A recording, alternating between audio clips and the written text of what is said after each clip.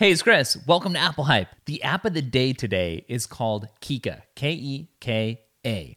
It's an archiver tool for Mac OS, and what I love about it is that you don't actually have to have the program open in order to use it. You can just drag and drop items that you want to archive onto the icon in the dock. What's also great is that if you have a huge file that you need to email, for instance, you can split it apart into multiple pieces, but that will still open as you intend on the other end. And also, it's very easy to encrypt your zip files. Sonos is out with a brand new speaker today. It's a premium portable speaker. What I like about it is that it's Wi-Fi at home and Bluetooth on the go. It's AirPlay 2 compatible.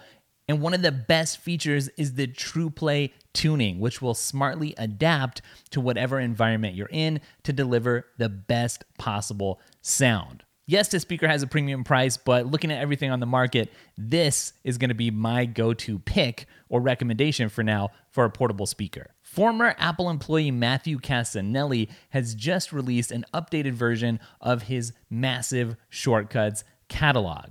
So if you've been looking for a way to get more out of Shortcuts, but you don't really know where to start, or the built-in Shortcuts gallery doesn't really inspire you, check out these shortcuts that Matthew's put together. There's 25 that are free, 25 that you can pay extra to get if you want to support what he's doing. And I would say check out the friend of the podcast shortcut if you need a place to get started. If you're listening to this as a podcast, I hope you're also subscribed to the YouTube channel and vice versa, so you have options for how you consume Apple Hype every day. You can also check out www.applehype.com if you prefer to just get the links straight up with no talking. And you know what? I'm going to get the after party restarted in earnest for the year, so make sure to be on the lookout for that as well. I'll catch you guys tomorrow. Later.